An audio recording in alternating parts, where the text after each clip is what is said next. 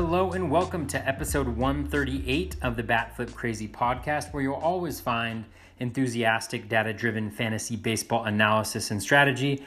I am your host, Toby. Today is edition number 42 of Bubba and the Bat Flip. Bubba and I are going to be taking a quick look back at the catcher, first base, and third base positions, going over some slight changes in very early ADP for the new season, and then taking a look at guys who have either increased or decreased value significantly with the changes to the 60-game season. So a lot of fun. We'll tackle this one today. Our next episode will cover shortstop, second base, and outfield, and then we'll do the pitchers on another podcast, just to try to kind of go back over and give you a little bit of a refresher. You can always check out our positional preview podcast that we did a number of months back for each of the positions. Those are deep dives, about 2 hours each. So definitely check those out if you have time.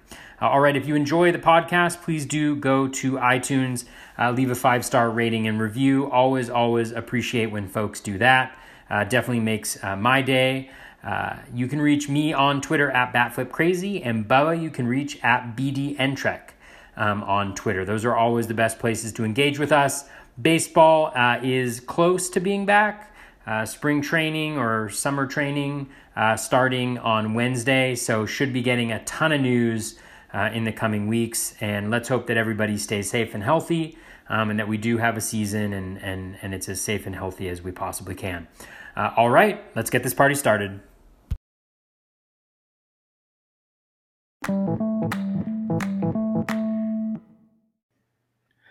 And welcome back, everybody, to another episode of Bubba and the Bat Flip, episode 42.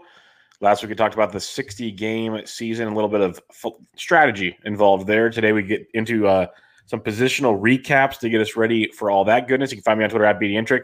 And as always, you can see his face live now on Twitter at BatFlipCrazy. Toby, how we doing, man? We're doing great, Bubba. This is we're in a new dimension. Yes. We're in a new, this is a new era of our podcast. And I mentioned to you this to you the other day, but we're almost at our 1-year anniversary. You know, it's coming up, and it just seems fitting that we should go the, live broadcast route. I mean, yes. We're exciting people. Yes, no doubt. It's live on YouTube. I once we get to make sure everything works properly, I said this on my other podcast, is we'll start putting it on the Twitter feeds and do all that stuff. But I want to iron things out a little bit to make sure everything's good to go. But people can see our faces, at least my face that's made for radio, and then your pretty face. So we'll be good to go there. Yeah. So I mean, I feel like we're ironed out already. I mean, we are the most ironed out podcast. People probably listen to us and they're like, hey, these guys probably do 10 takes on each episode just to make sure it sounds so smooth. But little do they know there's very limited editing involved. We're just naturally gifted people. We are as raw as it comes. So you're going to get it right here. Like I said, we got the 60-game schedule. We haven't seen the schedule, of course, but we know what's happening. And that's all coming up, and we're starting to see some rosters come out, and eventually we can start talking about those more in depth. We did see a couple guys opt out on Monday, and we can kind of hit on those real quick before we do the positions. And you tweeted out something really awesome that, as much as I even we'll talk about Ian Desmond. I said, oh, great. So that means more playing time for so-and-so. If anybody thinks I'm downplaying, I'm totally supportive of these guys taking the time. If they want to be with their family and be safe, 100% agree with what they're doing. So that's never my my meaning behind it.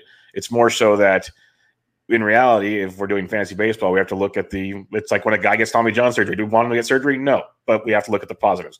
So first, Toby, I'll let you have the floor since you have something nice to say if you'd like to talk about that. Oh, you mean my tweet? Yes, you're very nice. Well, I mean, I just think I think number one, it's important just to acknowledge at the front end that, it's people's lives and their health and well-being that's there. And so supporting people, I think the players that do, I imagine that they're going to get a ton of flack. I never go down the Twitter kind of response or Instagram response route, but I'm sure people are getting hammered for it, because they're seen as privileged athletes. But just like anybody else, they have families, their health is the same, right? And a lot of the people who are opting out, it's not even them, it's their families that they're concerned about. And you have to have a lot of respect for that. I mean, it's not like they're not giving up anything to do that, right? They're giving up a lot in terms of salary and service time and things like that in order to do that. And then I also think it's just important to acknowledge that, like, you know, like we love fantasy baseball. Like, I'm not going to lie, I'm super excited to be playing with the opportunity to play fantasy baseball this year. And then recognizing, though, that also comes at the sacrifice of people's health and well-being. And you never want that to happen. It's not like baseball is alone in this industry, right? Like, it happens in a lot of different ways, right? The things we enjoy are the fruits of, quite literally, like the labor of other people. And so just acknowledging that, you know, at first, and obviously, like, there's some, you know, it's like, I acknowledge that, but in the same sense, we got to be excited about playing baseball. Like, that's what we're passionate about, and that's what we know. And so I just thought it was important just to kind of throw that out there, not as like a, you know, hey, I'm like really thoughtful or whatever, but just thinking about that, right? Like, having that in the back of your mind, especially with everything that's going on in the world right now. I think it's important to acknowledge that. So that's about it. But I just put that out there. That's why I wanted you to say it, because you said it. I echoed your sentiments. You said it so much better than I can. So that's why I wanted you to talk about it, because we're excited about baseball, not at their expense, basically. But let's talk about you're much more concise than I am. See, that's the thing, is I'm long-winded, but well, if I get long-winded, I can get myself in trouble. So I just stop. Cool. Let's do that then. Let's keep it like that. But so recent news, a couple guys that have come down. Ryan Zimmerman of the Nationals was kind of rumored to happen already. He's going to opt out this season. And then so is Mr. Ross out of the rotation, which is big if we look at the fantasy viewpoints for one of your favorite starting pitchers in the Nationals. So in reality, my quick glance, Howie Kendrick, Eric Thames, even more secure playing time, and then your boy, Mr. Voth. So you have the floor to wax poetically about Mr. Austin Voth. Well, I mean, Voth has just been one of my favorite guys. You know, I have him in a number of different drafts. I think like 8 drafts so far. He has the repertoire. I mean, last year he had 3 pitches with a swinging strike rate above 15%. He pitched really well. All of the expected metrics were pretty much in line. If you look at some of Alex Chamberlain's work over that he does on his pitch leaderboard. So he's got it. And he's also got an analytical point of view. Like, if you read some of his quotes from earlier on in spring, he was pitching well. He was clearly working with a knowledge of what might make him a more effective pitcher. And I think that that's awesome. So he's got kind of everything that you want. And then you drop him in the Nationals, a great rotation. He's going to be a 5th starter. He's not going to go deep into games. You know, he's kind of like, he was between 4 and 6 innings pitched last year. But if he gets the chance to be stretched out, because he worked some in the bullpen with the Nats last year, I think he can go 5 to 6, you know, eventually. I don't know where he's at right now, but I think that's the kind of guy who could be super beneficial, because he's got everything that you need to be an effective pitcher. He's done it, at least in a small sample size, before. Great context, great environment to do it well. And so I'm really excited. It's a little bit of a bummer, because I didn't think Joe Ross was that good. Like, he's always struggled with kind of control, especially after his injury. And so having the opportunity, like, you know, to maybe get Voth at a discount because people thought maybe Joe Ross would get drafted, I think that's gone now. So I expect him to move up pretty quick. I think the high 200s, low 300s would be a likely destination for him when all is said and done. And so you'll just have to figure out whether it's worth it or not. Ooh, I just saw that our ticker down there just updated. What? That happened? I'm learning things as we go. So yeah. Something, we respect our listeners so much that we want you to learn with us. You know what I'm saying? Like, we just dropped, like, Bubba just dropped like a beautiful banner at the bottom of your screen. And I hope you appreciate that. Because we appreciate you appreciating us. Absolutely. So yes, Austin Voth been getting a lot of love today. So it has to be making you very happy. We kind of already liked Kendrick and Thames as DH candidates. We talked about them. We'll talk about them more here when we talk probably first base and whatnot. But it does have to bump him, give him a little more security there. Mike Leake, he's not going to pitch for the Diamondbacks this year.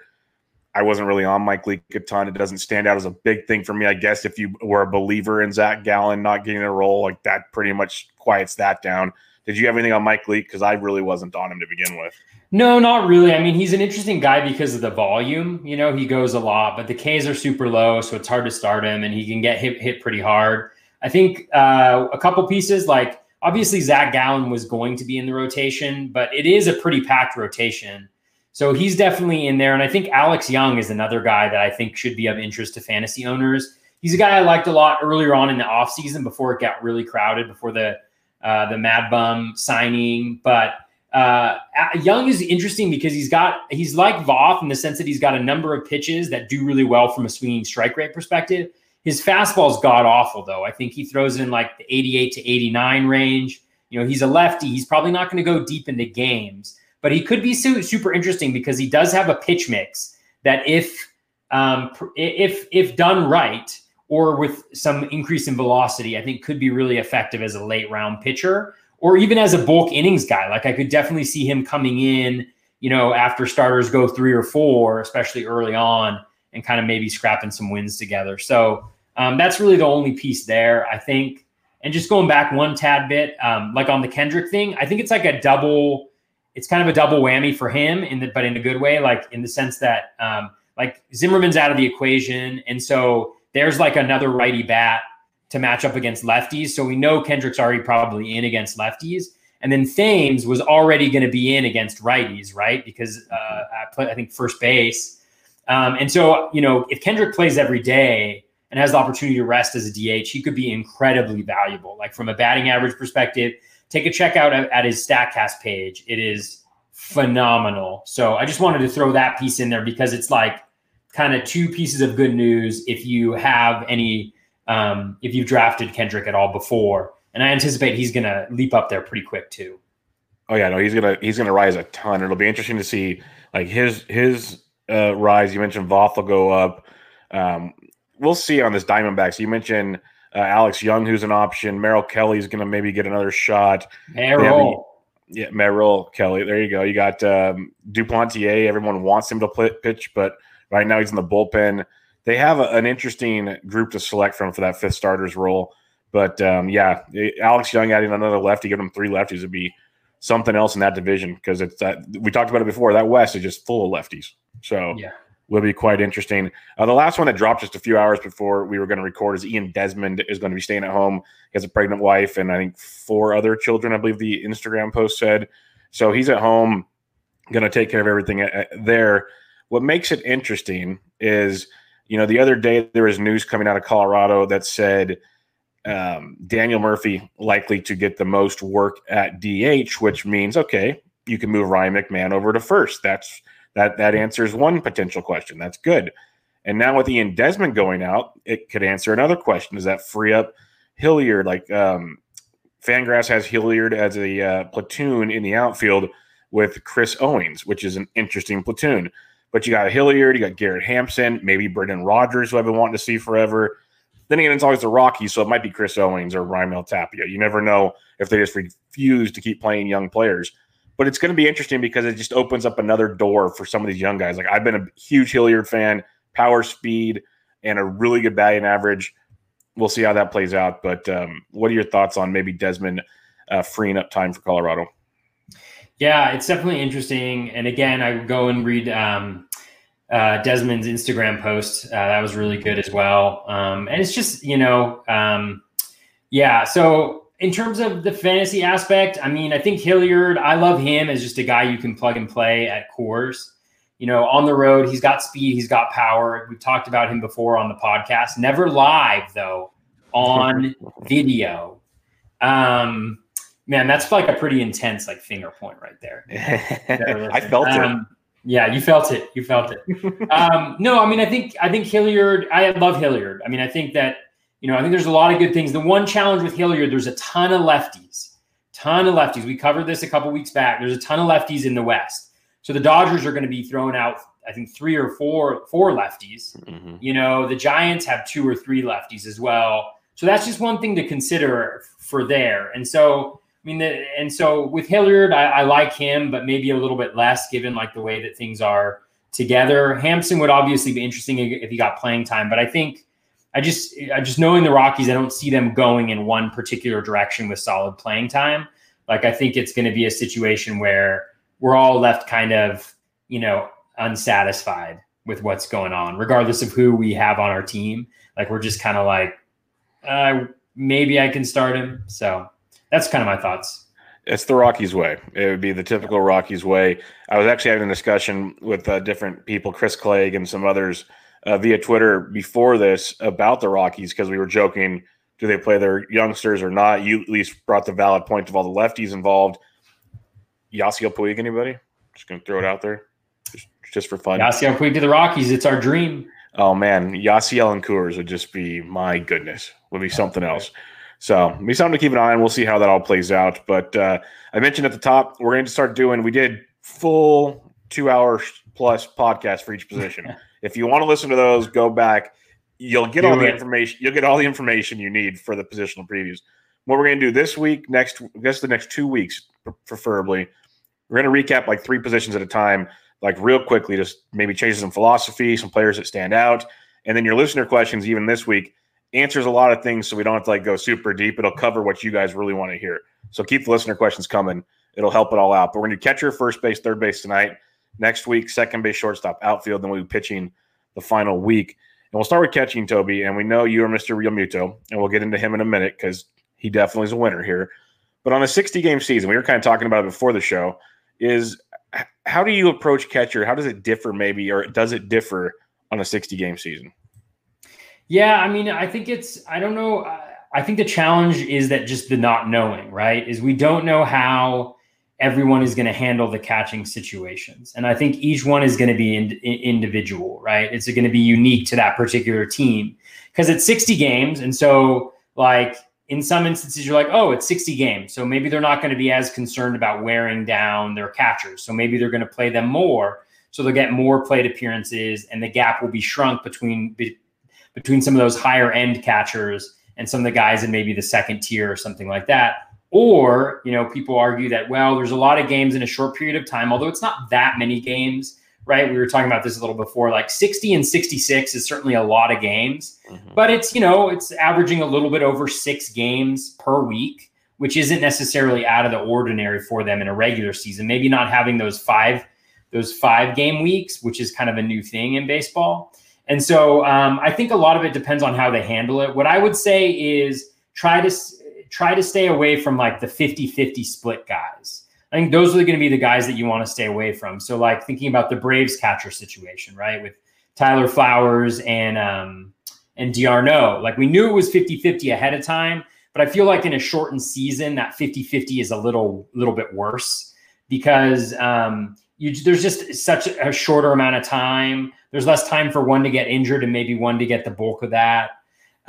It just feels like getting 30 games out of a catcher position in this season. That could be pretty ugly. It's all relative, of course, but I kind of stick away from guys like that or like a Yan Gomes and Kurt Suzuki. Maybe again, Suzuki's the better hitter, but if they're going to be a 50-50 split, I think that's really going to take away from Suzuki's value. So I think that there's a possibility that Real Muto. Well, I'll stop right there. What do you think generally about catcher strategy? I could talk for hours. For catchers, I'm kind of with you. I want like Real Muto obviously has a big boost, and you'll get to explain that to everybody. But I agree, 60 games in 66 days isn't bad. Like with the previous CBA, they only required at least one off day. I think every like 27 or 28 days. There were teams that would barely get an off day each month. So like they were playing 7 days a lot. Usually you'd see 3-4 off days at the most in a month. So it's really might be even a nicer schedule for these guys in the grand scheme of things. So I'm with you there. It's a good point because people like to press that one that it is a sprint in terms of quantity of games for a season, but actually playing the games, not so much. So that'll be interesting. And then you look at teams that have so many platoons, like the Braves, who we know are going to platoon, and there's other teams like 65-35, 70-30 platoons. And, in a full season, a 70-30, a 70 is not bad because you can wait it out. In a shorter season, that stings. So you mentioned Real Muto, maybe a Jorge Alfaro in Minnesota or in Miami. Some of those guys are locked into, say, 85, 90%, maybe more of the workload is tremendous.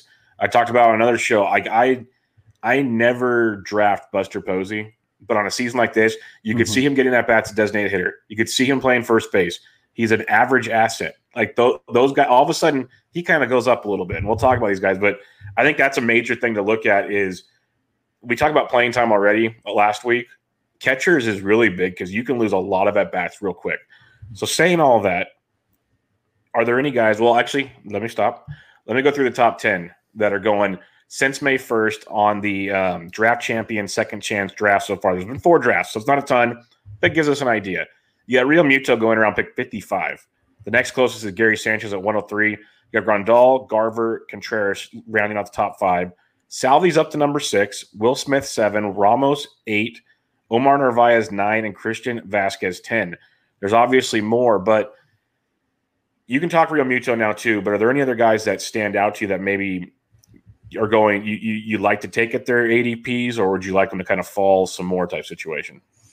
Yeah, JT Realmuto. No, I'm just kidding. I mean, the thing about Realmuto is Jeff Zimmerman's Mining the News article had that he's going to be rotated in as DH. And so we were talking before, like it could be a situation where Realmuto catches 3 games in a row and then gets the DH spot. It could be that he doesn't, so it's really hard to know until the season starts. But it's interesting to see his kind of value drop a little bit. I think he's down maybe 10 spots. Or 7 spots from where he was going earlier, although you know how bad my memory is at that. But leaving him aside, like I think that what's interesting to me is Gary Sanchez has fallen like a good amount.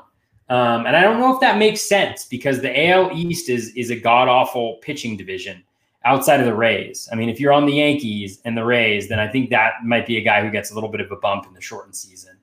Another guy getting a bump that I kind of like in that top 10 is Wilson Contreras a little bit. I could also see a situation where Contreras gets maybe a little bit of play at the DH spot for the Cubs. Their hitting is not that deep. You're talking Steven Souza in the outfield or in the DH spot. You're talking Alberto Almora. So I could see an instant where maybe Contreras picks up a couple of spots in the DH. So those are the 2 guys. Those are a few guys that I think in the top there that might go up a little bit as a result. Yeah, Real Muto for sure. Can't argue that. I like the logic there behind Contreras because I was kind of buying into him bouncing back this year as it was. If you can lock in the at-bats, that's great. Other than that, it's kind of business as usual at this position for me. You can make arguments for certain guys here and there, like Gary Sanchez. Maybe we've seen him hit well in short samples before. Maybe he hits a hot spell. Maybe he crushes your average. Maybe he hits 130. Yeah, exactly. He could destroy you real quick. So it's tough to say. Like it's one of those deals. These guys are all kind of locked in, so I'm not jumping to any conclusions there. But let's go to the next 10 for fun here. You got Alfaro. Well, really quick on the guys who go down. Yeah, I think Will Smith to me is the biggest guy who's a down because I think the Dodgers are going to split 50-50 between him and Barnes. And I just think that's going to be the Dodger way. Like they're going to win that division running away, even though it's a short sample. Like they're just so good. They're so much better than everybody else in that division. And I can easily see them just going 50-50 with those 2. So Will Smith is the one guy. And I know that answers a question that we have later on, but he's a guy I think for me is a definite guy I'm less interested in having now than I would be over a full season. No, that's a very interesting philosophy. Dave Roberts was on MLB Tonight on Monday, and they were talking to him. Of course, they didn't bring up any of the pitching questions that started a massive debate this morning about Clayton Kershaw and others. But he talked about they asked him about the DH. How would he use the DH? To nobody's surprise, he said he's going to use it as like a rotating day off and all. Like there's not going to be one guy set in stone. So maybe that changes. But everyone that said like Jock Peterson or that, he flat out named like 8 guys. He said he might even let Corey Seager play there. Kiki Hernandez. He literally went around the diamond and basically could foresee so many guys getting days off and DHing, which I could see a lot of National League teams doing because they're not built for a DH. They don't have a guy just to DH like a lot of American League teams do. So just keep that in mind with the Dodgers in that situation. And Will Smith could be the same thing. Rest him up and make it work, which would tilt many of us in recent years that thought Austin Barnes was the next big thing and then didn't get to play. The next 10, Jorge Alfaro, Carson Kelly, Sean Murphy, Tom Murphy, Yadi Molina, Francisco Mejia, Buster Posey, Danny Jansen, Travis d'Arnaud, and Roberto Perez. Now this starts to get a little interesting. And guys that could be platooning, but could get more playing time, that could maybe bump a little bit. Is there anybody that stands out to you in these next 10? I like your Jorge Alfaro shout. I think that's obviously a guy who is clearly the number one catcher there, although Francisco Cervelli isn't a bad a bad backup. And then I love Yadi Molina. I mean, I love him all the time, but I think he's going to get the bulk of plate appearances. You know, he always does. And so it's just a matter of if he can stay healthy, because if he's healthy, he produces, you know, like last year, he didn't towards the end of last year, but he kind of made up for it in the second half when he came back from injury. So a healthy Yadi over 60 games, he's probably starting like, I don't know, 52, 53 of those games. Like that could be immense. And then, you know, he could also slot. I mean, he's good enough to be a DH. I don't think they probably will do that, but it's always a potential consideration. Yeah, I like the Yachty shout as well because he is Mr. Consistent, good, decent average for a catcher with the upside elsewhere. So that's definitely something you can peek onto. I mentioned Alfaro. A couple to just watch the Mining the News with Jeff Zimmerman. That could be very interesting. We've always talked about Francisco Mejia has a very good bat. There's rumors out of some beat reporters in San Diego that they might use him to DH for his right-handed pitching. And that can make things interesting. If they don't, I don't want much to do with Mejia in this situation because when you look at their roster resource, they still have Austin Hedges, who is a phenomenal defensive catcher. They got that young pitching. They're going to want some stability behind the dish. But if they can DH Mejia, that becomes interesting. I mentioned Posey earlier. That's more like if you're going to get him late, play your catcher too. But he's going to have that floor where he's going to play almost every day, and he's going to help. He's not going to crush you a ton. Not going to steal bags, obviously, but he can help you a little bit. And then I was going to ask you on our boy here, Mr. Danny Jansen. This is an interesting one because a shortened season. We've talked about there's signs of life. We kind of obviously underperformed, and other things there. Maybe a bounce back coming. Reese McGuire doesn't really scare many people when it comes to taking playing time away. Danny Jansen could be one of those later round guys that could be quite the flyer if you think so. Yeah. Yeah. I mean, it's going to be interesting to see what happens. Like, with Jansen, like, because the AL East is a nice place to hit. I mean, that's kind of the spot to hit. Do we know what happened with Reese McGuire at all? I'll look it up. I know he got busted. He got caught doing things you're not supposed to be doing to yourself in public. A car, in a mall. Yeah. In a mall. So I was going to make a joke when I mentioned him, but I bit my tongue, tried to keep it, polite. But let's just see the first thing that pops. Not Baseball Reference. Let's go to news. Yeah. No. Because I mean, before that, it was looking pretty even split, but maybe with that news, he gets a little bit of a bump. It'll definitely be interesting. I like him on a per plate appearance basis for sure. Yeah, like February 13, he was charged, but he's expected to appear in court on March 16th. Not sure that happened because that's after everything kind of started shutting down. So I haven't seen much else since then. So we'll have to keep an eye on that one. Maybe he can't get into Canada. I don't know. We'll see. Could change everything. But Danny Jansen could be interesting. I'm not going to go down the rest of the list. Is there anything that stands out to you after post 20? Because I know I've always been, I think you're on board with Jason Castro's been a guy that I'm a big fan of. A lot of these other guys are platoon type bats that in certain situations I liked. Not sure I'm as in love with it in this shortened season. Yeah, I mean, for Castro, Castro's interesting. I think Angels hitters, I think non-Astros and A's hitters are hurt quite a bit by the schedule. Yeah, because number one, they go against the Astros and the A's, and the Rangers have a pretty solid rotation. So outside of the Mariners, you're looking at a pretty solid rotation. There's also a lot of lefties. There's 9 lefties in the AL West, and then there's more lefties in the NL West. So a guy who's hitting left-handed, I think it could be a little bit of a challenge. I generally like him just as like a player, but I think this season may not be the best for him. One guy that I do like that's further down is, where is he? He's way down here probably, is actually Austin Nola. Austin Nola is a catcher. Yeah, he's a catcher. He's not catcher eligible yet, I don't think. He's first base eligible, but in a Mining the News article from back in the day, I think Jeff Zimmerman mentioned that he was going to alternate with Tom Murphy every other day at the catcher spot. And if that's the case, everybody's going for Murphy. I mean, Nola was really good last year. And so once he gets catcher eligibility, I think he's a guy who could be successful mean, Jacob Stallings, if he's because it looks like Luke Maley or Molly may end up taking over that job, but Jacob Stallings actually looked pretty good. He was a guy I was targeting late. And the NL Central, the Central in general, isn't a bad place to be. So nobody like who I'm like that interested in, but I could definitely see some guys being, kind of interesting there. Yeah, the Nola call is pretty good. I remember getting him for $1 in TGFBI last year, and his multi-position eligibility alone made him interesting. He actually has a little bit of speed for a younger guy, like a John Hicks. Keep an eye on him. He's first base catcher. He's got some pop for Detroit, and he might end up playing more than you think on that team. So keep an eye on that situation. And the other guy I'll mention, I know it's going to be weird to see what news we get out of camp, and I loved him for full season because I could play the waiting game if I wanted to. Might be tougher on this shortened deal, but Chance Sisco with the Orioles, he's so much better than Pedro Severino. He's a left-handed bat. Just keep that in mind. He's like so much better than Pedro Severino, but they keep wanting to give Severino his chance because he mashes lefties. So he did pretty well last year too. Don't sell him too short. Yeah, no, against lefties he crushed.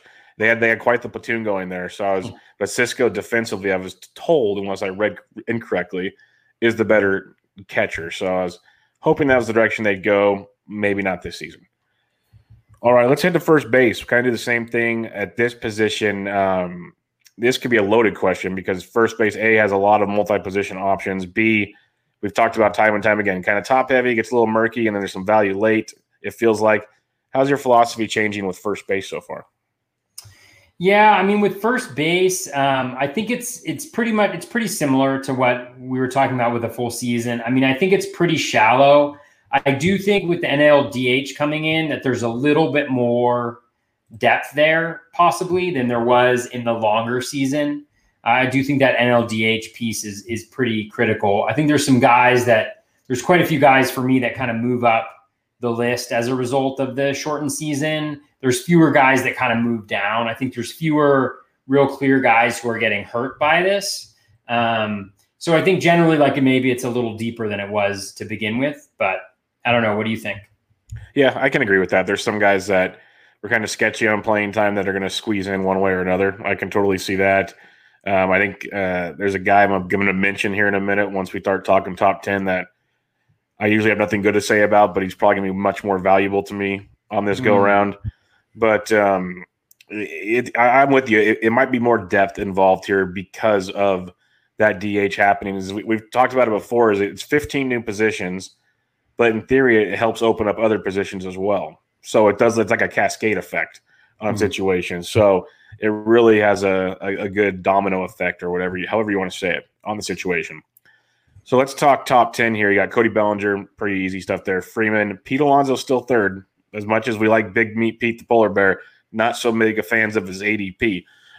Matt Olson, DJ LeMahieu's fifth still. Then you got Anthony Rizzo, Max Muncy, Jose Abreu, Paul Goldschmidt, Josh Bell. Anybody moving up for you in this top 10? Yeah, I mean, one thing about Alonso, I actually I entered the Steamer 60 projections into my standard game point spreadsheet that at Smart Fantasy BB has put together. And Alonso was actually one of the big risers. And I'm not exactly sure why. I think just because of the home run total, even over a shortened season, it shouldn't make that much of a difference, but maybe it's probably the AL East, like getting to face the AL East pitching. He actually went pretty close to where he's going at ADP. So, again, I'm still not buying him there because of what he provides, but that was something interesting that jumped out to me. I love DJ LeMahieu. Like I was getting more and more interested in LeMahieu as the season kind of progressed, just because the dual position eligibility, the first, second, third, I think is beautiful. Being in the AL East is beautiful. The consistency, just the batting average. I know a lot of people are kind of pushing like don't track batting average, but he's very consistent from a batting average perspective. Like over the last 3 years, his low for a 60 game batting average total was 253, high of 359, 360, 351. His 60 game average is right around, is over 300 over the last 3 years. So as we think about that being a category that maybe is a little bit finicky, but also really important in fantasy, I think that's one. The Steamer projections really loved Anthony Rizzo. He jumped up a bunch as a result, probably because of the getting to face the Central. And there's a lot of right-handed pitchers there in the AL Central. So that could be possibly explain it a little bit. Outside of that, I think within the top 10, those are kind of the guys that jump out at me. I don't think anybody really moves that much. Nobody really changes. Maybe Matt Olson goes down a little bit because he's got to face all those lefties in the NL West. But, that might be the only slight downgrade, but that's kind of what I'm thinking. What are you thinking? Yeah, I don't see it being a ton. I look at the Steamer first base projections. It's weird with the Alonso. So he's got 16 homers. He leads projections in homers, but runs, RBIs. He's got a 252 average. He's got smoking him an average. Matt Olson's 2 home runs shy, but everything else is pretty darn similar. But you mentioned Rizzo stands out with a big average boost. I know, saying 16 home runs compared to, say, 10 could be a big deal because every little bit counts. So maybe that's why Pete's so great there. But when everything else is the same, you figure you could probably try to get power somewhere else, which makes it interesting. Like you can get Rhys Hoskins with 12 homers and a 242 average a lot later, and maybe he has a hot streak and he gets you the homers. Tons of ways to look at it. So the Rizzo one is interesting. The Cubs did say today that Chris Bryant's going to be leading off, so get him and his OBP on base more. That could be quite productive for Rizzo and company. LeMahieu is a batting average machine. You're 100% correct there. The one I'm going to need to dig into much, much more, which really gets my attention, and it could hurt with all the lefty talk here. I could regret this tremendously, but he's actually hit lefties okay, and that's Max Muncy. That position eligibility could be tremendous this year in this goofy season we're going to have. So I'll have to look into that some more and see if they do play him a lot versus lefties or if they kind of mess around. But last year they actually played him. So we'll see how that plays out. Otherwise, shouldn't be too many changes. There's always going to be somebody that loves Pete, so he's going to go early. Olson's going to go right behind him, and then it gets kind of hit and miss. You got Abreu, Goldie, and companies to mix and match from. Any fallers for you in the top 10? Yeah, you said Matt Olson. Just Matt Olson a little bit, not that much. But I think everybody else is pretty good. I mean, Goldie keeps on slipping, which is interesting. Down. I mean, again, it's only 4 drafts, but he had a min pick of 74. And so that's pretty interesting to me. But really only Olson, just because of all the lefties, in that division. That's one thing I say to people as we think about like the matchups and like how impactful schedule can be, is that is not to necessarily focus on the macro of that, this team has, maybe a war of this. I know I'm kind of going against what we talked about the rotation, or a WOBA against of this, expected WOBA against, or whatever it is. Because really, I think this season is going to be about playing the matchups. And so you've got to look at how each individual player lines up in that division as best as we can. And obviously things will change dramatically. But when that Matt Olson is going to go up against the Dodgers for 4 games, right? Yeah, 4 games? Yes. Yeah. They haven't finalized it, but it should be 4 games, yes. And 3 of those 4 games are likely to be lefties. And then he's going to go up against potentially the Giants, and and it just kind of adds up a little bit there. That's one thing that I just kind of add is make sure you're looking how each player kind of is impacted by the schedule as opposed to team, if you will, if that makes sense. That's kind of one thing that I've thought about recently. Yeah, I really wish they'd come out with the schedule. We know a rough idea of what it's going to be, so we can definitely make our assumptions, like you're saying. But they're hesitant to release it just yet based on other circumstances. So We'll see how that works. But I can see the Olson argument for sure. I'm just curious to see how some of these others go, because Goldie Fallen is quite interesting. I can definitely keep looking at that some more. When we go 11 through 20, you got Grandal, Rhys Hoskins, who I mentioned earlier, who's a big fan of going into a full season. We'll see on this one. We've seen him have hot streaks before. Carlos Santana, Danny Santana, Yuli Gurriel, Edwin Encarnacion, Christian Walker, Luke Voigt, C.J. Cron, and Jock Peterson, who, like I said, people swear he's going to be the DH for the Dodgers. I'm not so sure about that. But 11 through 20, who stands out to you as some potential risers? Yeah, I mean, I think my biggest riser of all the first basemen is probably Carlos Santana. If you think about it, switch hitter, he's going to be in there all the time. Really great top of the lineup. Showed some changes last year, lowering the fly ball rate a little bit. Again, not great for power, but from a batting average perspective, very consistent profile, walks a ton, makes a lot of contact, doesn't strike out a bunch. And then he's the Indians hitters have the best situation, right? Yep. Because you're going to have the Twins, which have a solid but not spectacular, lineup or pitching staff. Then you have all those lefties on the Tigers, right? That the switch hitting can help out with. You have the Royals, you have the White Sox, you got Giolito, but everything after Giolito is like still a little bit iffy with the White Sox. And then you go over to the NL Central, and there's a lot of lefties there as well, right? With the Cubs. And so I just think that, I think he lines up to me to be the guy who's going to get the biggest bounce out of all of this. The other guy I like is Christian Walker. I think Christian Walker with the DH getting moved in, that's maybe a few more games that he's going to play potentially. And with his profile and the potential speed additions at first base there, because he's got a little bit of speed, that could be beneficial.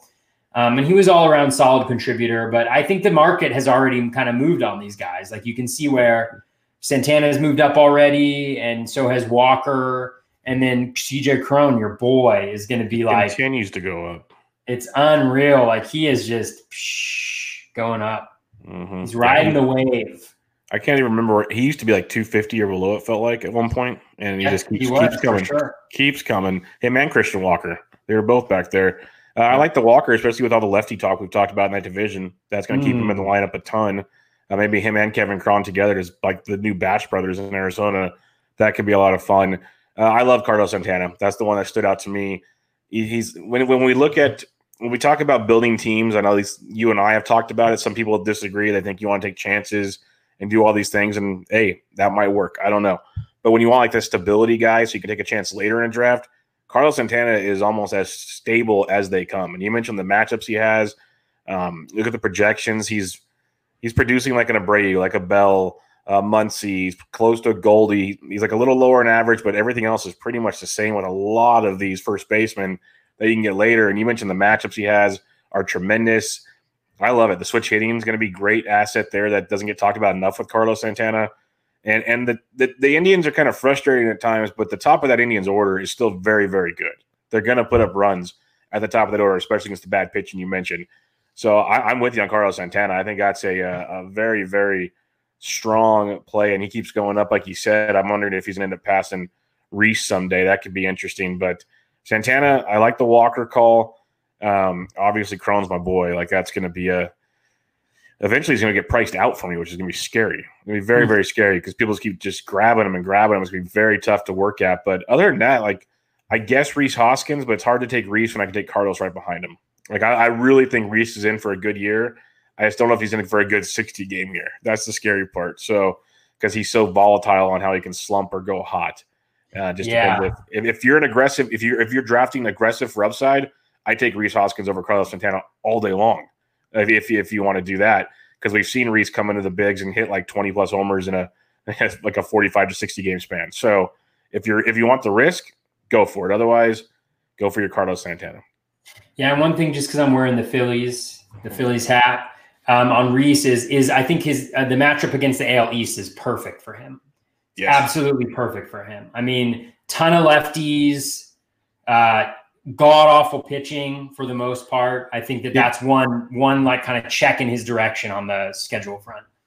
I know it was tweeted by the Orioles, and I kind of retweeted it, and others did too. Did you see how horrible that pitching is and how many bad lefties there are? Like, goodness. Like the Yankees, the Reeses, the baby Blue Jays, like the Orioles, they might win 10 games. No, I'm kidding. They'll win more than that, but like the pitching's that bad. It's atrocious. Yeah. So it's not going to be pretty.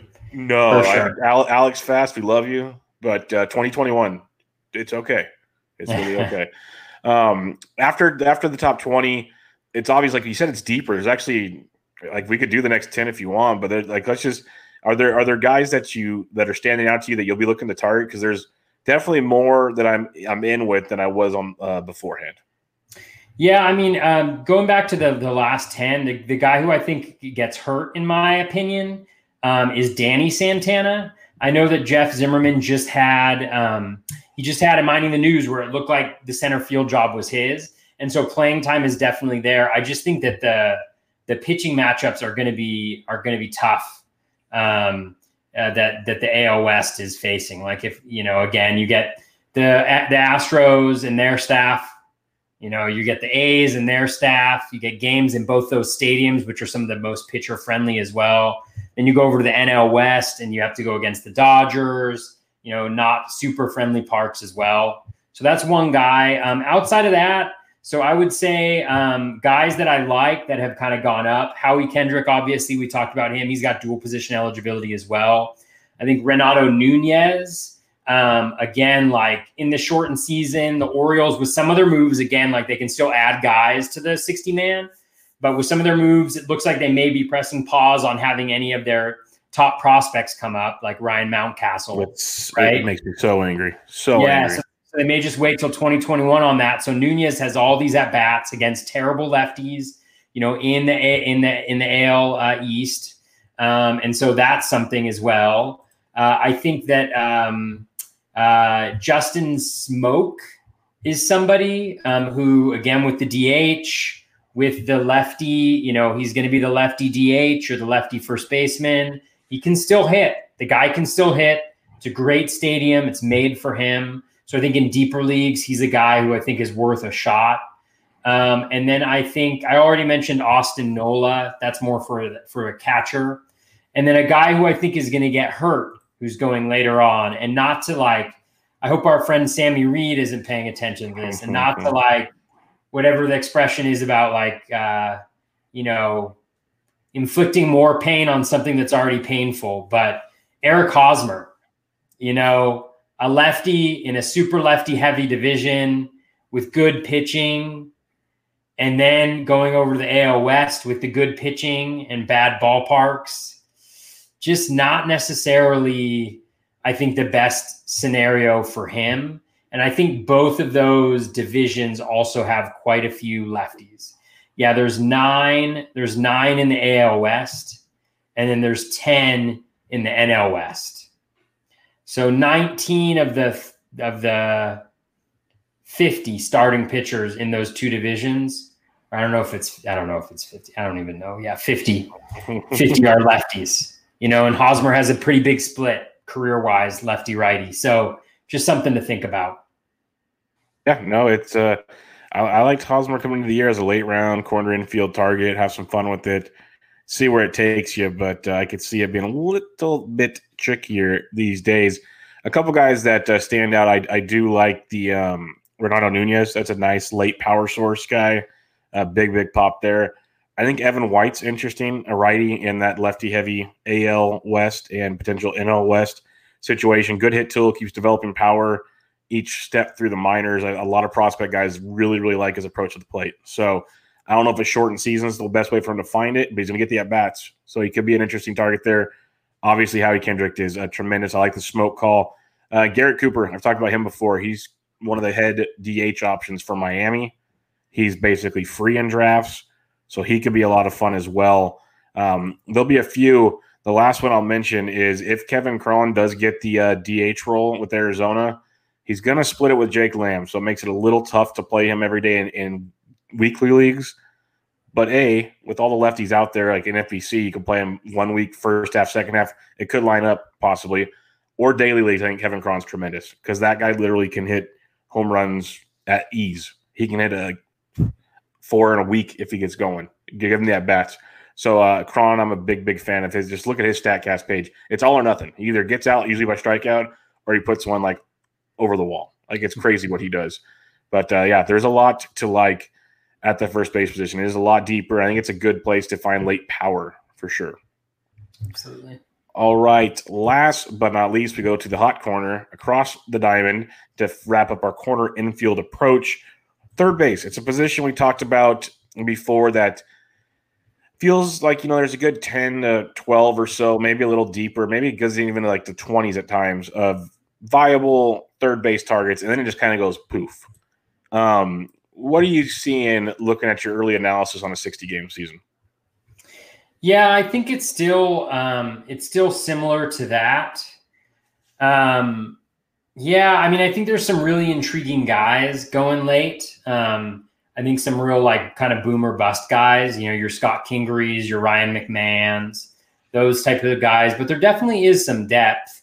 I mean, what I've done in a lot of drafts is, I've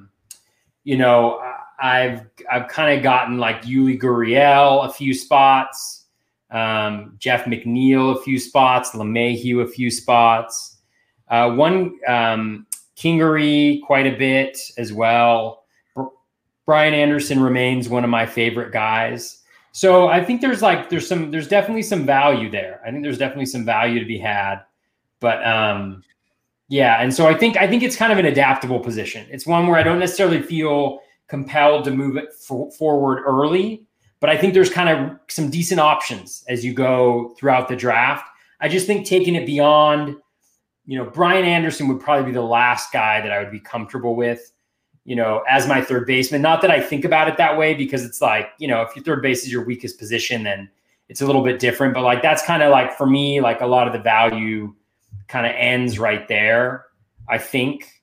Or maybe, yeah, Brian Anderson, Starlin Castro, even Kyle Seager, actually. I don't know. There's some decent guys to like there. Maybe Kyle Seager's the end. Sorry. No, there's some interesting options we'll talk about. There's a couple other I'll ask you about towards the even past Seager that could have some interesting impact. The top of the third basemans, I'm like, they're awesome. It's almost like it's kind of turned into the shortstop part two. It's not nearly as deep as shortstop, obviously, but there's a good run here of top end third basemen that are going really, really early.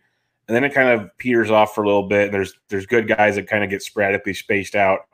Like Jose Ramirez gets boosted even more for me this year. He's moving. He's shot up too. He's past Bregman, which is amazing. That makes me so giddy when I saw that. We've already talked about we liked him so much. So I think that's big. And before I go into the other guys that I like up here, let's just go through the top 10. I got Jose Ramirez, Alex Bregman, Nolan Arenado, Devers, Rendon, Moncada, Machado has jumped up quite a bit. Your favorite, Vlad Guerrero Jr., Chris Bryant, and DJ LeMahieu. There's a lot of really good players, like a lot of good players here. So which guys rose, which guys fell for you? Yeah, I mean, the guys who have fallen, Anthony Rendon is one. Again, I just don't love AL West hitters who aren't on the Astros or the A's. I just think it's a tough setup. He's going to a new team. He has a shortened season. Not that he like really shows under pressure. I mean, he was incredible under pressure last year, but it's just like new season, pressure to compete right off the bat, really tough pitching matchups generally, a worse stadium for hitting. I just think there's a lot of things that kind of stack up poorly for Rendon. So he's one guy.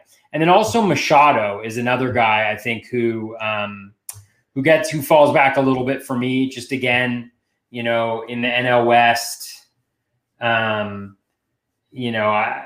Dodgers that going up against the AL West. I just don't love the NL West schedule that much, for non-Dodgers teams. So that's I think, and he's not hurt a ton by it, but again, I haven't been a fan to begin with, so maybe it's a little bit of bias creeping in there. Yeah, no, I don't blame you at all. Machado's been a guy I have not been a fan of, so I have not found it to be someone that he's going up, and I've heard a lot of Machado talk, and I can't get behind it. The other faller for me is, Chris Bryant. I just can't do it. There's guys behind Chris Bryant I'd go to in a heartbeat. I'd just be jumping to other guys. What were some of the risers for you besides Jose Ramirez? Risers, I mean, Jose Ramirez, for sure. Yohan Moncada obviously like benefits from just having the crappy schedule generally. Although, like for the White Sox guys, I mean, again, the Twins aren't awful. They're solid enough. And then, you add in that they have to go against the Indians. And so it's not that big of a boost, I think, for the White Sox hitters. But other than that, I mean, I'm not a big fan of Vlad. I still would never draft him where he's going right now. But the AL East is obviously being in the East, I think, is a benefit to him there. But outside of that, there's nobody that's really risen a ton. And LeMahieu, but we talked about him already. So, yeah, Jose Ramirez for me, Moncada always been a big fan of that, and that division could just be filthy for 2/3 of your season. But Rafael Devers is interesting to me. He might run a little bit more, not a ton, but if you believe in projections, which they're just projections and they're wonky for certain things because we're all kind of trying to figure this out. But if you look at the Steamer projections, I tweeted out the other night, like the top guys at every offensive category in a 5x5 roto, and Devers' name pops up quite a bit in the top 5 or 6 in most of those categories. It was very telling to me that we knew he had good average. We knew he's got power, but he shows up a little bit of everywhere, minus the stolen bases in a big effect. But it was quite the standout to me that made me kind of second look at it and go, okay, if you go here in the first and then maybe you can come back with Devers in the second, is that the worst thing to do? Because I really wasn't focused on Devers a ton because I usually go for J-Ram. But, Steamer's gone for 300, 12 homers, 38 and 38, and even 3 steals, which is not nothing on a season like this. So it's interesting. He's somebody I definitely need to look into some more. When we talk outfield / DH, JD Martinez shows up on all of those, but stolen bases. He is as good as it comes, basically, in those scenarios. But Devers was right there with him. So it was a very interesting look in that scenario. Yeah, Devers definitely jumped up on my my spreadsheet of values. He's the 15th ranked hitter or player overall. Number 2 third baseman in the ones that I have. So, yeah, you said number 2. I would take him over Bregman, I think, and I would really heavily debate over Arenado. I know it might sound crazy to some, but I would debate that. That's an interesting conversation there. 11 through 20, we got Eugenio Suarez, who is healthy now. Max Muncy, Jeff McNeil, who's been a fun conversation as a potential 400 hitter these days. Matt Chapman, Mike Moustakas, Josh Donaldson, Miguel Sano, Tommy Edman, Eduardo Escobar, and Scott Kingery. So you get there's different skill sets in this range. Who are some risers? Who are some fallers? Yeah, I mean, Josh Donaldson, I think, is a huge riser here. I mean, I have him as the 54th best player overall in my spreadsheet based on his Steamer 60. Now, again, like this is an initial run. I normally use ATC projections, or else like a combination of a number of different projection systems. So very much subject to change, but he rose about 35 spots, from where he was previously, given the schedule. I mean, the schedule is just gold for him. He could just absolutely crush. So Donaldson definitely, and I mean, going as like the 16th third baseman. That's crazy. Crazy talk. Absolutely. I think Mike Moustakas also benefits. Obviously, he's going to be hitting in Cincinnati, which is a benefit to begin with, but then having the Central be where he's going up against, I think that'll be a real benefit to him. Add in the DH where he can go occasionally, just to get a little bit of time off. I think that's a little bit of a boon for him. A guy that I that I'm starting to really love,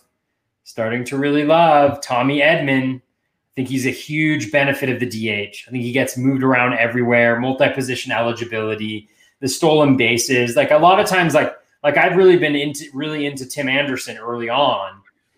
Part of me now is like, well, I can wait and get Ahmed Rosario. I can wait and get Tommy Edman. Mm-hmm. Kind of similar profile, similar stolen bases, going later, more position flexibility. You're not using your shortstop. Your shortstop up already. So I just think that there's a lot of like he's a guy that is really moving up my board. I think Tommy Edman. Gurriel's not moving up or down, but I just think he's great value where he's going right now. JD Davis potentially, but Castro gets another place to bet hit in the lineup. I guess that's further on from where we are. I'm going to stop. Yeah, no, I like the Moustakas called Josh Donaldson for sure. Sano, Big fan of that. Just matters where does he hit in the lineup. I guess it really doesn't in the grand scheme because the Twins should just hit a ton every game in theory. At the same time, if he's hitting towards the bottom of the order, that's really going to zap him. Like they still haven't projected hit 8th behind Luis Arias right in front of Buxton. That's an interesting lineup there. And it's loaded. You can't argue a lot of it, really. It's just kind of stands out in a weird way. At least move him up to like 6 or something. But I guess we'll see how that plays out because I still like the power for Snow. There's no hiding that. Obviously, I'd rather Josh Donaldson. The Edman thing's interesting because I started buying into him towards the end of draft season before everything kind of hit the fan. And I like the multi-position part. I like the power, a little bit of power. He's got some speed, some good average. What I want to ask you is you can get Edman at 121 or let me scroll and – oh, no, he's a different position. Let me go to his position and find him real quick. You can get Edman or you can get his teammate Colton Wong about 70 picks later, and Colton Wong's expected to lead off. Who would you rather have? Easy Edman for me. Not a big Colton Wong fan. Okay. I think last year was the best. The best we're going to get.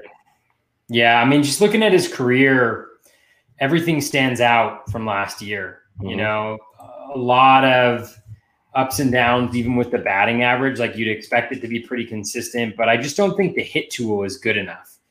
You know. So, yeah, I mean, 5 home runs, 6 stolen bases, 267. He's never hit higher than 285. No, it was definitely a standout season. Yeah. There's no doubt about that. Yeah, so I go Edman. Even from a value perspective, I think they're close enough. Okay. A lot of people are still high on Jeff McNeil. He's going to pick 91, obviously multi-position. But I talked about it, and others have, but some people still love him, no matter what, is when the power showed up, he basically substituted power for batting average. So there's people arguing that, McNeil's going to be a 400 candidate, but then I said, does that mean he sacrifices his power? Are you a fan of Jeff McNeil, especially at pick 91, or would you rather go elsewhere? Yeah, I am a fan of his. I think the hit tool is really good. The projections really like the hit tool. I mean, the power, maybe we see it again, maybe we don't. But I don't think it's terrible, you know? So, I think it's like 20 home run power in a full season.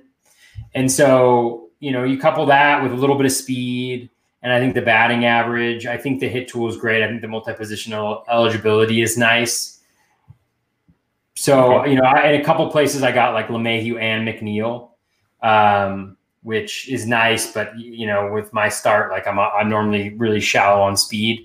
So, but it could be interesting to go like LeMahieu, McNeil there. And then you're coming around the next end, you go like Edman, Rosario or something like that. That could be an interesting little combination there. But I'm a fan, but I'm not like overwhelmingly a fan in a shorter season, I think. Okay. Post 20, you mentioned a couple guys already. Starlin Castro. No, you're fine. Starlin Castro, I'm 100% on board with. That's a guy who keeps climbing ADPs. So that sucks in that regard. But who are some other guys post 20 that you were talking about? Post 20, I mean, Yuli Gurriel, I think he's great value there. Let's see, what do I have him as at? I have him as the 84th best player based on my valuations, and he's going at pick 145-ish. So a ton of value there. I mean, I don't think that the power we saw last year will be duplicated, but he's always had a good batting average, and I think he started hitting the ball in the air more. So the power shouldn't necessarily hurt you, and he makes a ton of contact. I like, let's see, I mean, Justin Turner, obviously. Scott Kingery is super interesting, but he's moving way up, ADP of like 137 in these drafts. Brian Anderson, I love. And then I like Kyle Seager a lot as well. But one guy I really like, and the tough thing, is we always love, and this is the thing that I always find in drafts, right, is we love all these players around this part of the draft, but you can only choose a couple of them. So who are you going to choose, right? John Birdie. I was going to say it earlier when you said Kyle Seager. You didn't say John Birdie. I was going, how are you disrespecting your boy? How dare you? I think John Birdie could be incredibly valuable. with the stolen bases, with all the games against the Mets, all the games against the NL East competition, which is awful, with the NLDH, with the positional flexibility, he could be really hard to pass up right here, because if you get him in your team, he's that Swiss Army knife. He's shortstop, he's third base, he's outfield, he's middle infielder, he's corner infielder, he's utility, and it's hard to know that he's going to play all of the games, to miss the plate appearances. But damn, just for the Mets, just for the games against the Mets.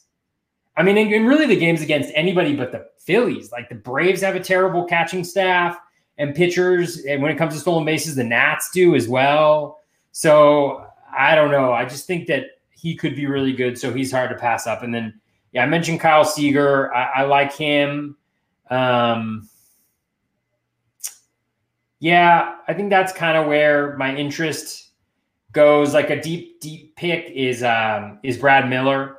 He's on the Cardinals with the DH being added in there. He really hit well last year with the Phillies. So he could be a little bit of a surprise if the cards literally fall right there. Yeah. Are you a buyer? Are you a believer in the chatter of a Matt Carpenter DH bounce back? No, I don't think so. I've been surprised by how adamant some people are on that. He's just old. Yep.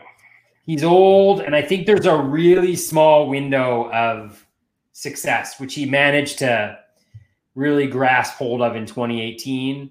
But there's too much up and down with the launch angles and too many fly balls, too high. So, yeah, they got him projected to hit second in DH for that Cardinals team. So, going to be an interesting one. See how it plays out on someone else's roster. That's for sure. A couple guys for me. Hunter Dozier, I'll buy back in. It seems like his value keeps going down. Like his price tag is going down, so the value keeps rising.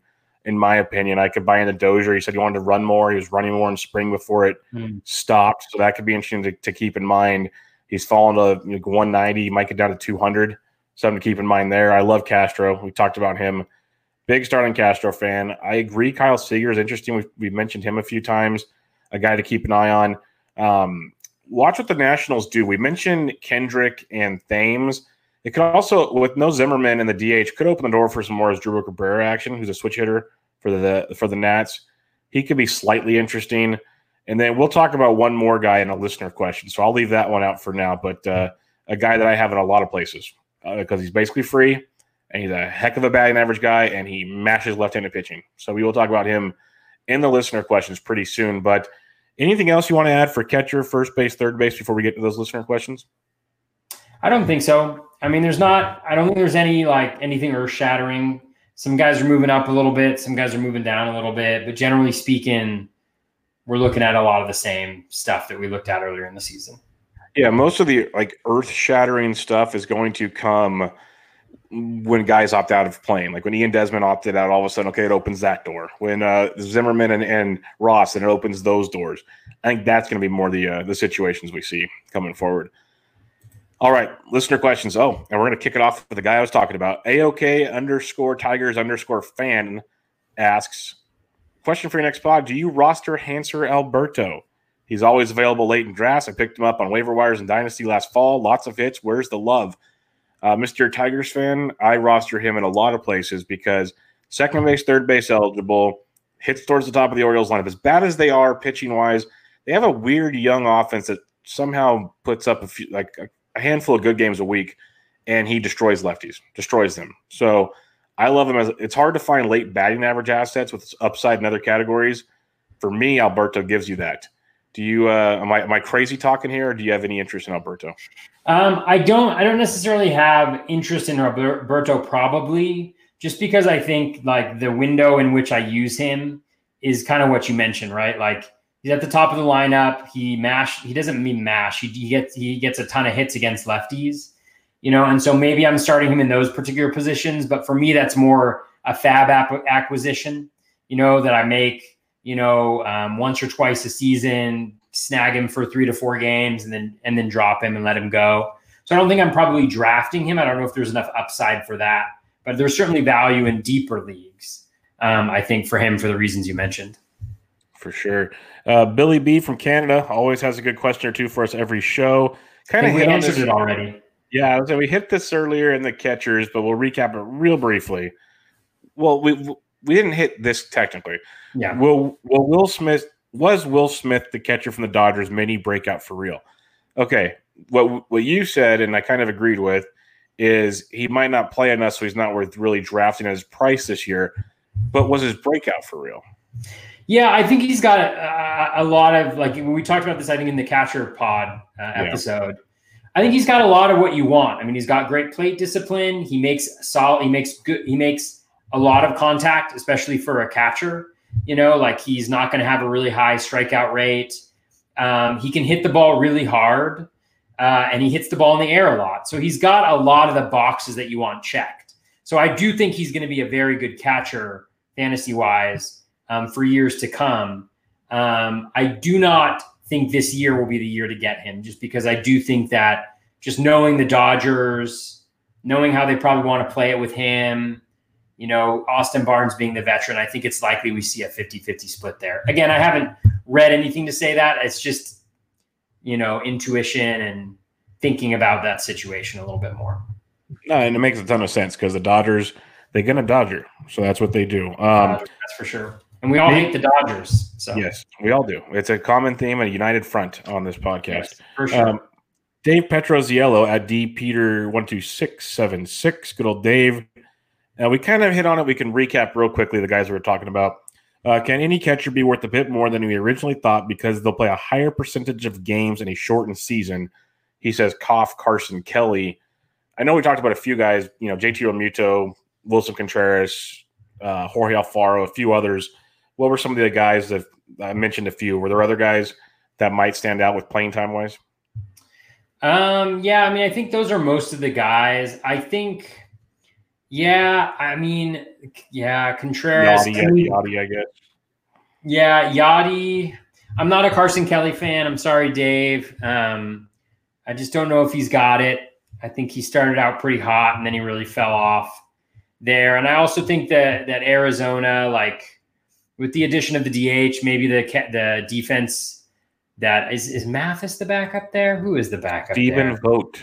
Is the Vogt the backup for catcher though? He's a catcher, and then Dalton Varsho. There were stud prospects in camp with him. So yeah. So I mean, it's certainly possible, but I'm not that much of a fan. You know, I think Vogt is actually kind of interesting as a catcher if he's going to get like 2 out of 3 starts or something like that.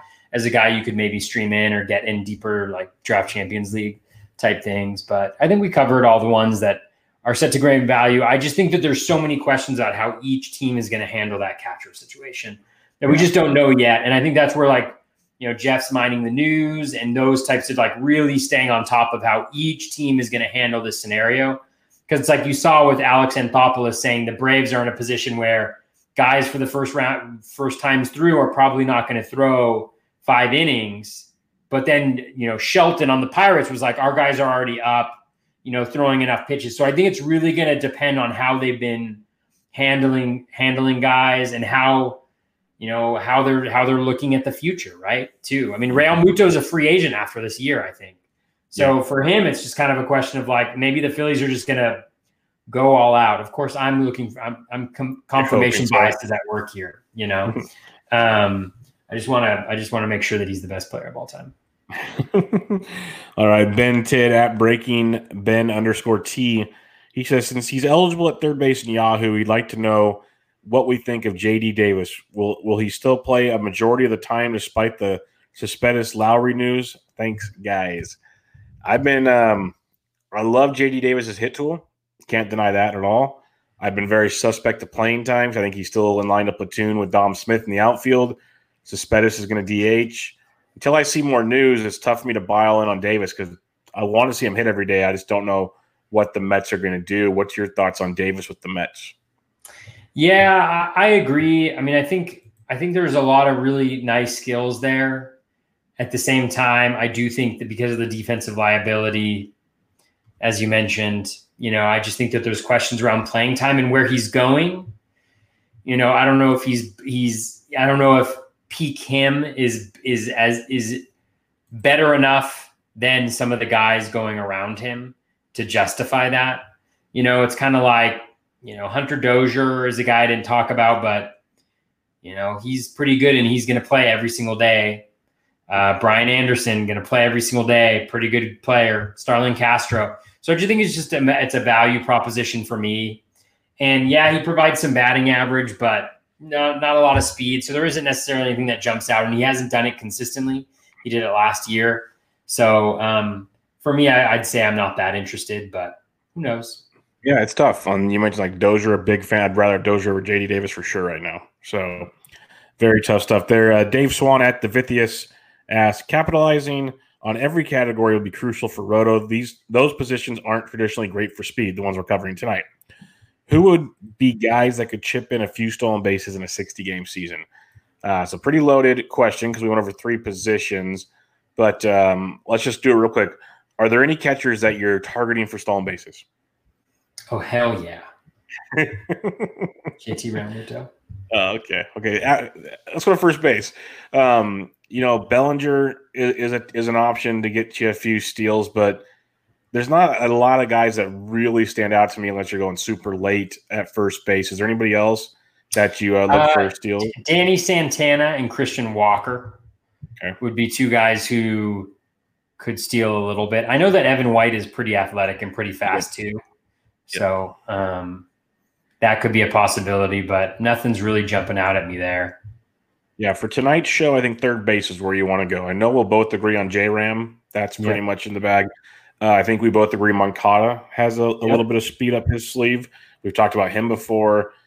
After that, McNeil. Edman, your boy. That's Kingery. I love Kingery. Yes, Kingery's a good one. McNeil used to run a lot. He hasn't run the last few years. I don't know because he's always been battling hamstring injuries. So that's something to keep an eye on. Maybe he's healthy. Maybe he runs. Don't know. But, you mentioned Kingery, Edman, Moncada, J-Ram, your boy Birdie. As I keep scrolling down, those are the main ones that really stand out at the third base. Do you see anybody else? Because I really don't see too much else at that position. No. A lot of power. Not a lot of speed. And it's a great question, though, because it really does give you a big advantage as you construct your roster when you're able to add that speed from those positions. Because we talked about this a lot, like in previous podcasts, but it's like, really the only positions that provide speed this year are second base, shortstop, middle infielder, outfielder, right? So that gives you 5, 6, 7, 8 positions to get the bulk of your speed from out of 14. And you're looking at needing like 123 stolen bases in a full season, for like 80th percentile in that FBC. And so that's a lot of stolen bases per guy, right? That's like 15 stolen bases per guy there. So the more you add from other positions, it really increases the flexibility you have to make, with your roster and who you roster afterwards. Yeah, for sure. That's why I've been kind of preaching balanced accumulators. It's been fun discussions on Twitter to actually have baseball to talk about again because so many different philosophies on this. It's really fun to kind of break it down. It wouldn't be a Bub on the Bat Flip without our buddy Cody Mack, with a question for us. Question of the week from Comac Dew. The Comac Dew segment of the week. Can you talk about the role of positional eligibility for the 2020 strategy and how the shortened season may impact it in 2021? So I know we talk about position eligibility for players that we're drafting. I think what he's more referring to is like how many games to acquire position eligibility? How will you use that for next season? Because usually say it's 20 to 30 games somewhere. They're not going to get that probably this season. I've heard somewhere like 3 to 5 games to give you eligibility this season. But going to next season, it's going to be kind of you got to wait and see what your league says. Because in reality, if you think it used to be, say, 20 games, 20 into 160, that's a very short percentage of your games. So what do you say, maybe 10 in the regular season to go over? It's tough to gauge. Do you have any feelings on that? Because it's going to be an interesting question. We'll see in the offseason for sure. Yeah, I think the fairest thing always to do is just 60 divided by 162, which is 37%. And so 37% of whatever you usually use to determine that eligibility, I think should be used. And I think that should move forward just like that, So, yeah, I mean, I think you gotta respect that for next season for 2021, because theoretically, relatively speaking, it's the same. Yeah, that makes a lot of sense. That definitely makes a lot of sense. Like 22, 23 games, give or take, will be your wheelhouse in that scenario. I do think regular position multi-eligible guys are going to be super valuable. Yep. I think that trying to create the best roster each week, the more flexibility you have. I love how on your pod, which was awesome with Phil Dussault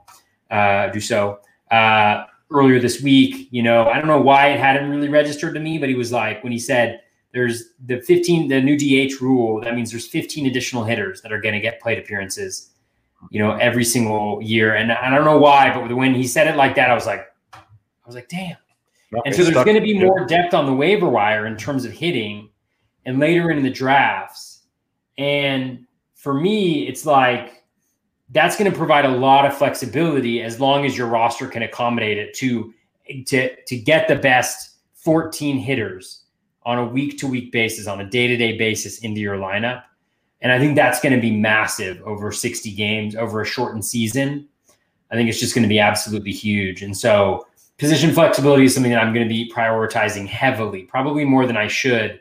And there's also just so many unknowns about how many guys are going to get injured. How are we going to handle this? How are we going to tackle this position, that position? Oh, and one guy for catcher who I forgot to mention is Isaiah Kiner-Falefa. Multi-position eligibility. There's a lot of, and there's a lot of talk about how he looked great in spring and how he was going to get everyday plate appearances. And so if that's the case, that's one thing to be monitoring. But anyways, that was a little bit of a tangent. No, for sure. And yeah, I'm a big multi-position guy. That's one thing I think listeners by now for the shows have to know. I think I mentioned multi-position eligibility. If you were playing a drinking game, you would never make it to the end of the show, because I say it all the time, because it's a real important thing for me this year. I think it's going to be huge, really huge. Hitting the water hard every time you say multi-position eligibility. There you go. Smart. Play fantasy smart, just like that. Yancey Eden, good old Yance. Do you scholars? I like that. I like that, scholars. Because to be honest with you, we're both intellectuals. Yeah. We're gentlemen and we're scholars. Yeah. Fantastic. Do you scholars think the market has been slow to react to the news of Eugenio Suarez being fully healthy? Or does he rank for you among third basemen, assuming he is fully healthy and starts the opening day? I would say they've been kind of slow. I'd have them a healthy Suarez. I'd have him ahead of Vlad. I'd have him up there around 7. I'd probably have him ahead of Machado. I'd probably have him about 7 or 8, give or take, if you look at the ADP right now. I know you're not a big Rendon guy, but where would you have Suarez fully healthy, where things are looking right now? I don't know. I mean, I think he's probably just right, but yeah. I mean, I might drop him a little bit because I'd hop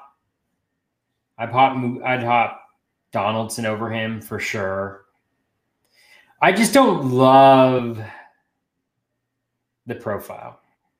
And yes, he's healthy, but he's still injured that shoulder recently. Shoulders are tough. Doesn't provide batting average, really. Doesn't provide stolen bases.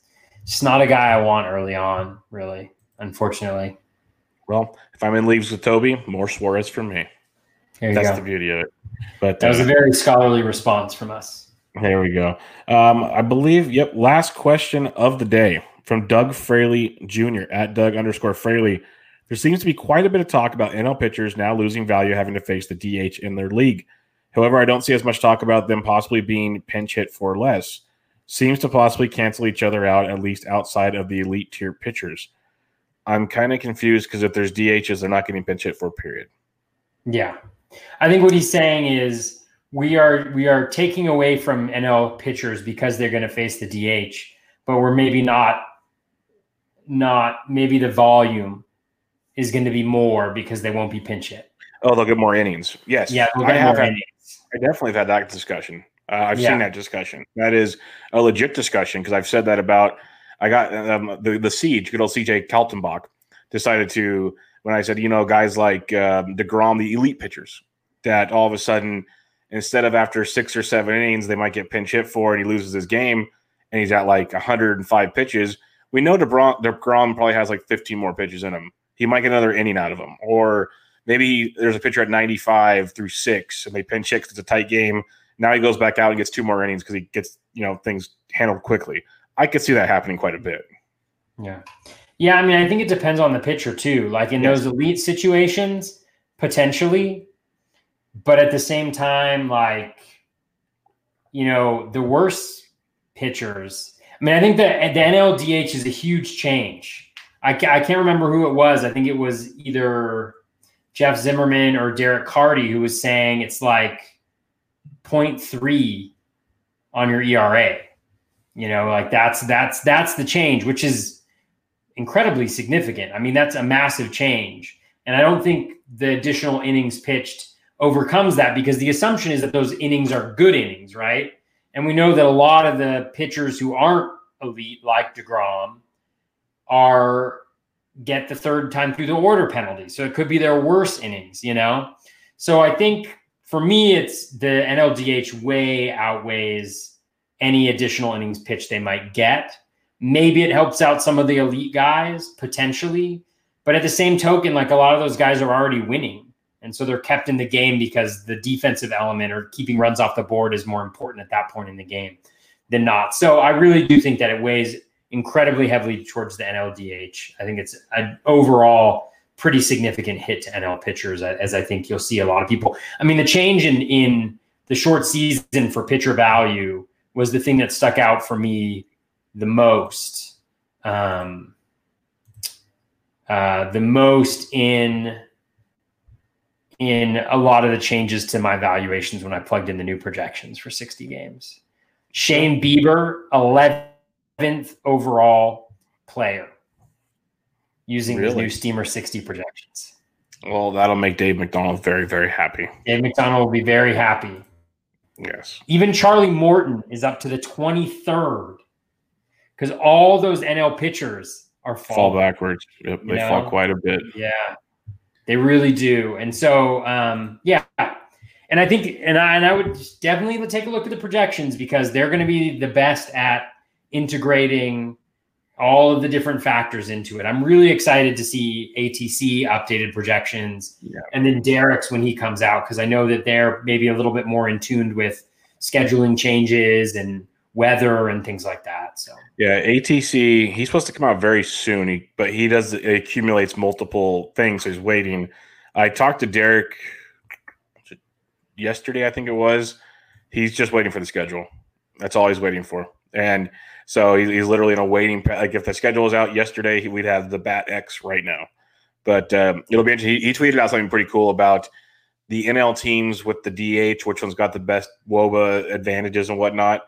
The Rockies actually had the worst. It was pretty interesting. Like the players, it was an interesting little tool he had there. But I'm looking forward to it because as much as I like to use StatCast for my analysis, I'm very excited that his projection system is like StatCast enhanced. So I think that's a lot of fun to kind of play with that. But they're all great in their own right, and that's why we love using them all. And that's why ATC is kind of the easiest or best to use because it accumulates all of them together type deal. But it'll be a lot of fun to see that all play out. For Ariel's projections, he did list out who got the biggest boost. So the guys in his ATC projections that got the biggest boost, Yoenis Cespedes, Aaron Hicks, Rich Hill. So guys who were coming back from injury.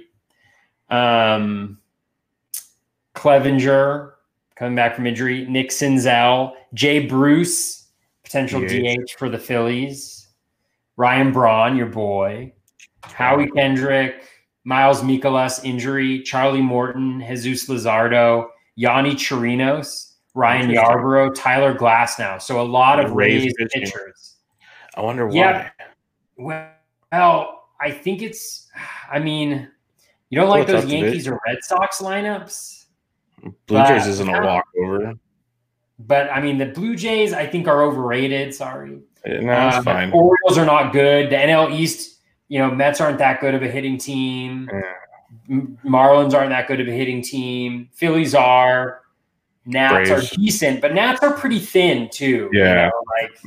There's a lot of top-heavy offenses. I think in there maybe isn't that much depth in some of these teams. Yeah, that could be true. But I was surprised to see how much Morton went up. Yeah, that's quite a shocker to get that much Rays love like that. They're good. Yancey will attest, but that's good to see because I'm looking. That's why we need these projections. Quick, boys, let's go. Nothing else to do. And we need to schedule. Yeah, I know we gotta wait. I know we gotta. Yeah, they're being very cautious on that, which is, I respect that. They're at least showing that they're doing their due diligence, so that's good. But it's a little painful for us trying to figure everything out. But yeah, I mean, Bubba, even the Red Sox lineup, pretty thin. Not great. It's not great. It's very top heavy. Benintendi, Devers. Benintendi, okay. Devers, yeah. Bogarts, yeah. JD, yeah. Mitch Moreland, Michael Chavis, Alex Verdugo, Yeah. Christian Vasquez, Jackie Bradley Jr., That's a lot of Yeah, there'll be a lot of days where they go off and then more days where they do nothing. Yeah. Yeah. So maybe, interesting. Yep. It'll be very, very interesting, but for sure. We'll get to keep breaking that down here in the coming weeks. On video. On video. Yes, on video, maybe on Twitter. You never know. We might just be coming to you in your front yard or your front living room, wherever. You never know. We're just going to show up. Keep your eyes on us, all right? Yes, at all times. So, we're all over the place.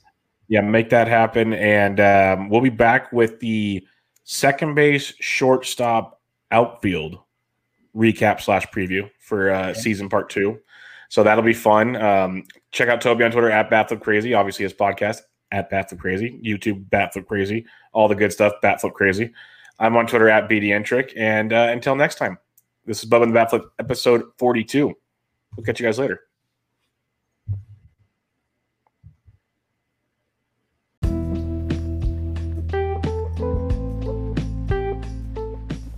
That is going to wrap us up for episode 138 of the Batflip Crazy podcast and edition number 42 of Bubba and the Batflip. Really appreciate everybody listening. If you didn't, you'll be able to tell on the audio, but we did record live video for the podcast as well. So if you prefer to listen through YouTube, both Bubba and I will have those video versions of the podcast available, hopefully from now on our respective YouTube channels, which you can check out by just visiting us on Twitter and taking a look at the links that are available there. Thank you so much for listening. It's gonna be really exciting. A lot of work to do. A lot of drafts coming up with the season happening shortly, but should be fun. So best of luck with all your fantasy baseball research, your fantasy baseball drafting. Take care and be kind to one another.